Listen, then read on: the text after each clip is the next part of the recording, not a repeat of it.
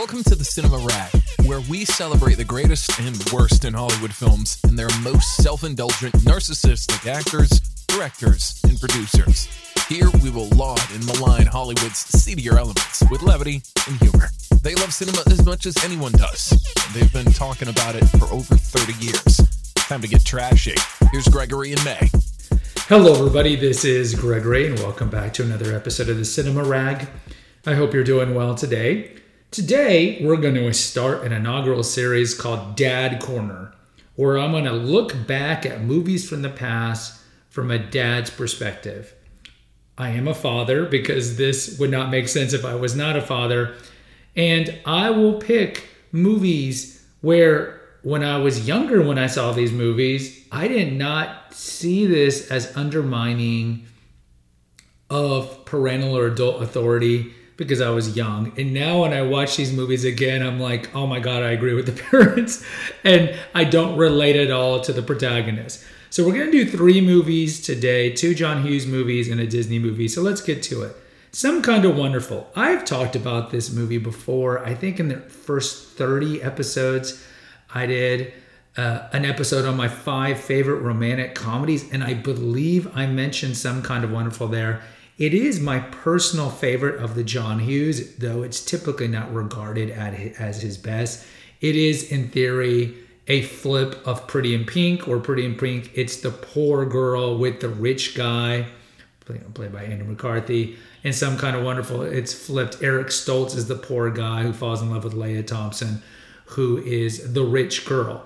Now, if you don't know this movie, well, come on. Unless you're under the age of 20, you should know the plot of the 5 major John Hughes movies. So really quickly, in Some Kind of Wonderful, Eric Stoltz, redhead, blue-eyed kid, working class. He has a crush on a girl who's also from the working class neighborhood, but she's a richie in that she hangs out with the popular crowd because she's a beautiful Amanda Jones.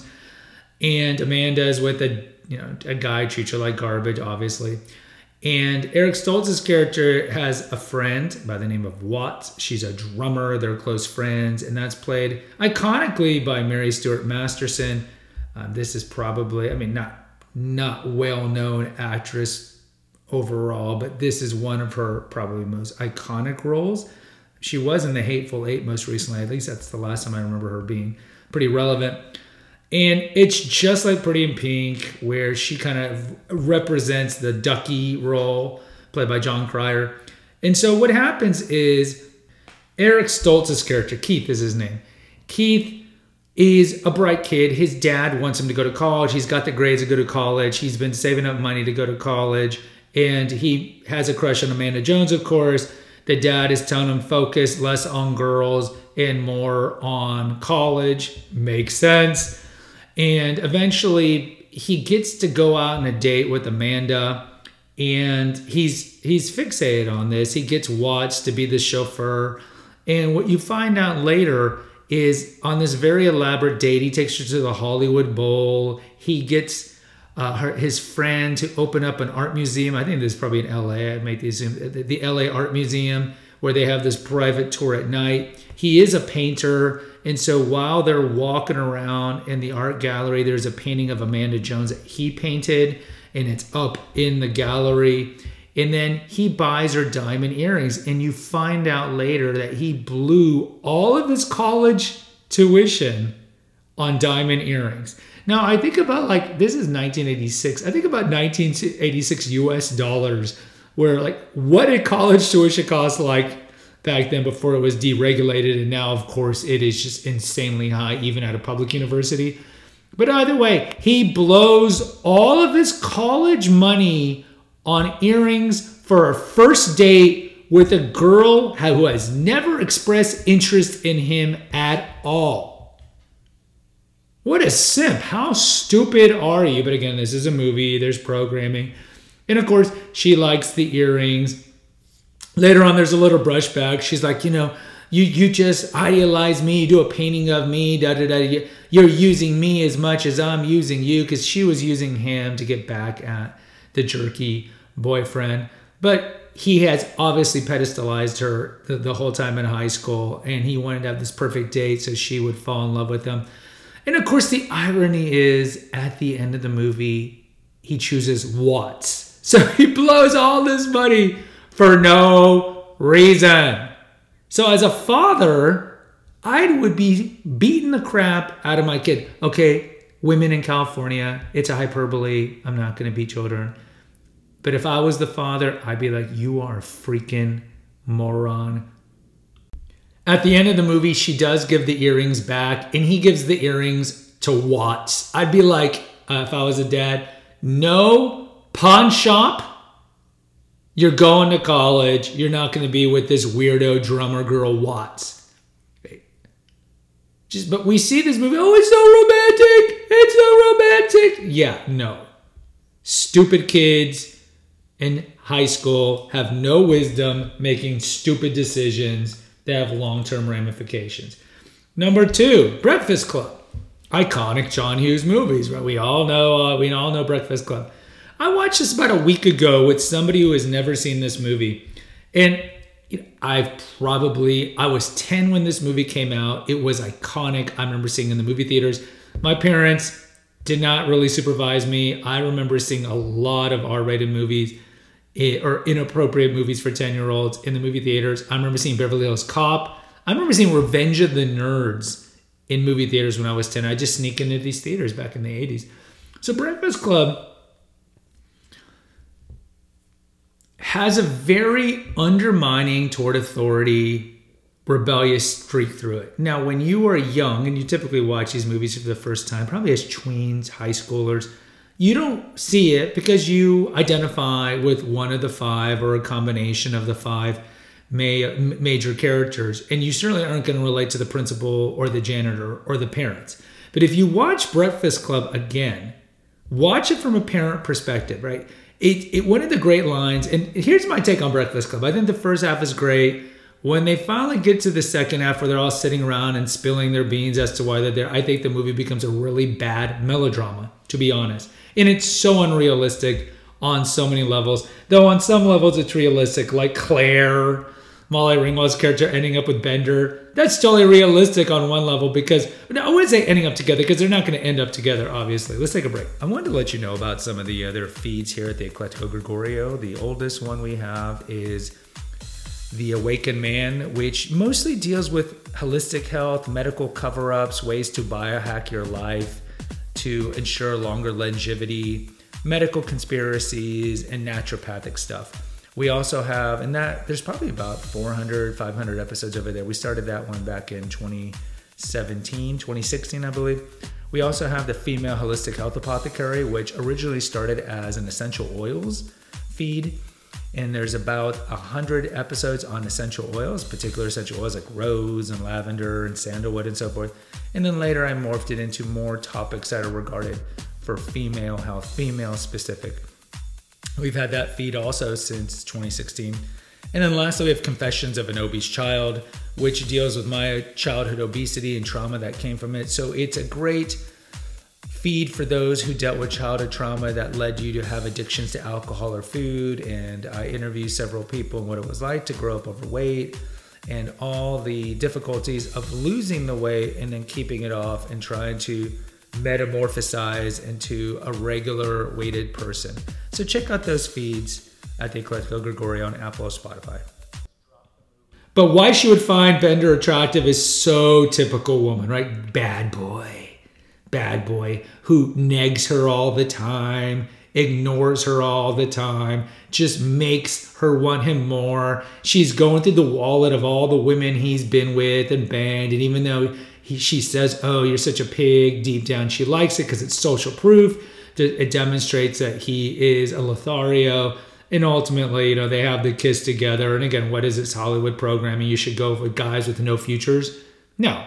Who have severe childhood trauma, who are likely going to end up beating their future children? No. Then also Allie's shitty gets cleaned up and the jock is going to like that character. I mean, it's just trope after trope. But either way, the principal's right.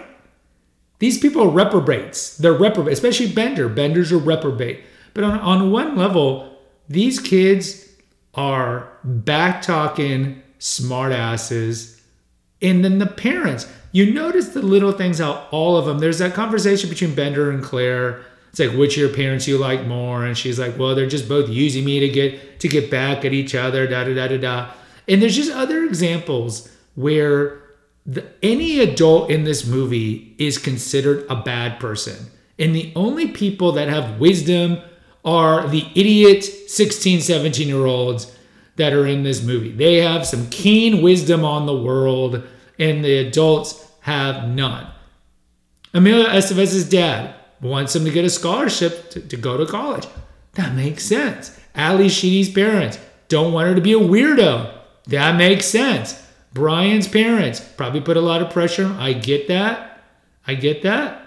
But they want him to have success. Same for Claire. I'm sure, the fact that she's a virgin is probably something that the parents would like. Yes, these are all good things.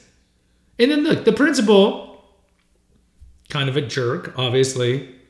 But he's right when he's lamenting with the janitor, when he's going through the files, like, this is our future. And he was right. Look at the people who, we thought in the 80s were bad. Look at now. Oh my God, society is decadent, depraved, and falling apart.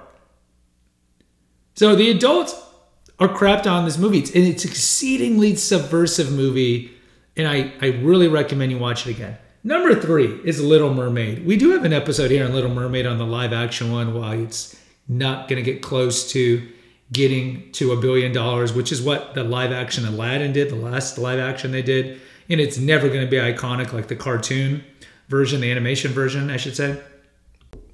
This movie, we're going to talk about the animated version because I'm not going to watch the new, PC revisionist one. It's the classic trope of Junior knows best. So Ariel just turned 16. She's naive and she's stupid. King Triton, don't go to the shore. You can't trust humans. Ariel doesn't understand. Why? Because she's innocent and naive and she's 16. She doesn't understand that humans would kill him. This is played out in another Disney movie 30 years later, Luca, right? The humans won't understand you. They think you're a sea monster. They'll kill you. She's stupid. She doesn't get it. She keeps disobeying her father. Then, of course, she sees Eric, falls in love with Eric. How can you fall in love with somebody who, A, isn't your species, B, you've never spoken to in your life? Also, Eric, the way they draw him, looks like he's 35. Ariel looks like she's 16, but he looks like he's 35. This is like the flip of Titanic, where DiCaprio looks like he's 14 and Kate Winslet looks like a woman.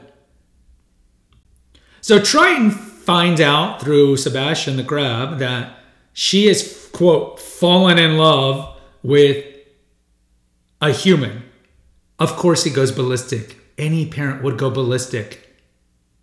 She doesn't understand that humans would kill her or torture her or whatever. I guess this is 19th century Europe. I don't know where they are, but if this was like in present day, it'd kind of be like a ripoff of Shape of Water. They would do, investigations on him and all these things, torture her. But they would kill her. They wouldn't treat her well. And even if Eric treats her well, not all humans would treat her well. Either way, he flips out. He takes everything away from her. Understandable. She doesn't understand the dangers. She's 16 and stupid and thinks she's in love with somebody she's never met. Then she goes to Ursula the witch, who, is it's not even so poorly telegraphed, is obviously queer.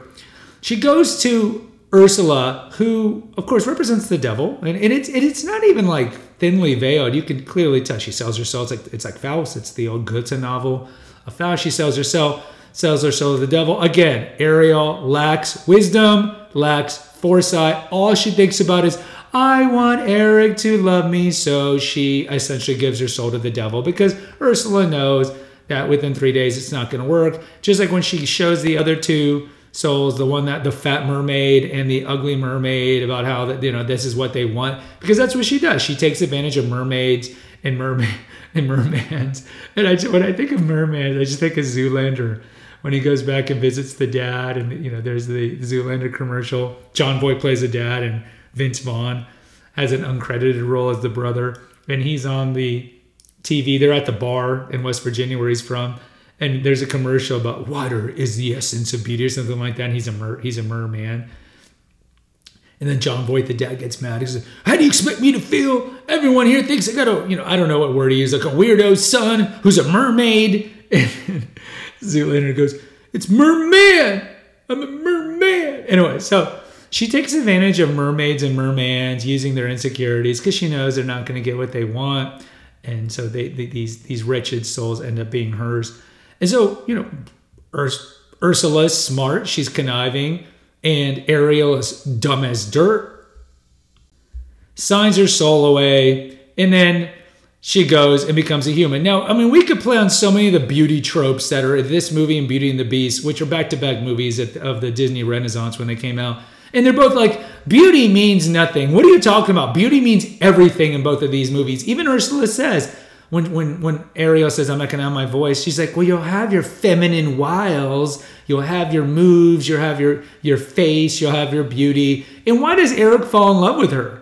Eric falls in love with her because she's pretty. She's 16, but whatever. She's pretty. If she looked ugly, Eric wouldn't like her. But this is classic Disney tropes, right? All the princes like the girls because they're pretty, right? And all the princesses like the guys because they're knights or they're rich or something like that. So then you know how the story plays out. But eventually, daughter knows best, Junior knows best, because Triton, after all the crap that goes down, because of her, he becomes Ursula's, whatever, servant. After all of this, what does he do? Because he realizes that Ariel, quote, loves Eric after knowing him for 3 days. 3 days! Turns her into a human. What? What propaganda garbage is this? You know what I would have done? You're going to get your butt back down in the sea because A, you're 16 and you're underage. Who knows in this world, I don't know what's going on. If this is, back in the day, yes, once a girl had her period, she'd be married off. But I'd be like, you don't know this guy, and he's a human. But I love you so much, my daughter. I'm never going to see you. I'm going to turn you into a human. And yeah, no. I'd be like, you're getting your butt back into the ocean. Clearly, her sisters aren't married off, so 16 isn't the normal age that you would get married. You need to get some wisdom. You're going to be grounded for like 60 years because you put everybody in danger. No, but the movie is, you know what? Let's reward Ariel and turn her into a human. Hell no. Hell no. Guys, I would really appreciate you rate and review this channel. I'll post a poll over at Spotify and at the Cinema Rec Facebook group, and you can let me know what you think of my takes on these 3 movies. There's a link for PayPal. Lastly, there's a link in the episode notes as well for the website that hosts all the Eclectical Gregorio feeds. Until next time, take care. God bless and pray. Thanks for listening to the Cinema Rag. Please post an honest review on Apple, Spotify, or wherever you listen to your podcast. Check out the episode notes to visit our website and to make a donation. Lastly, follow the rag today. Until next time.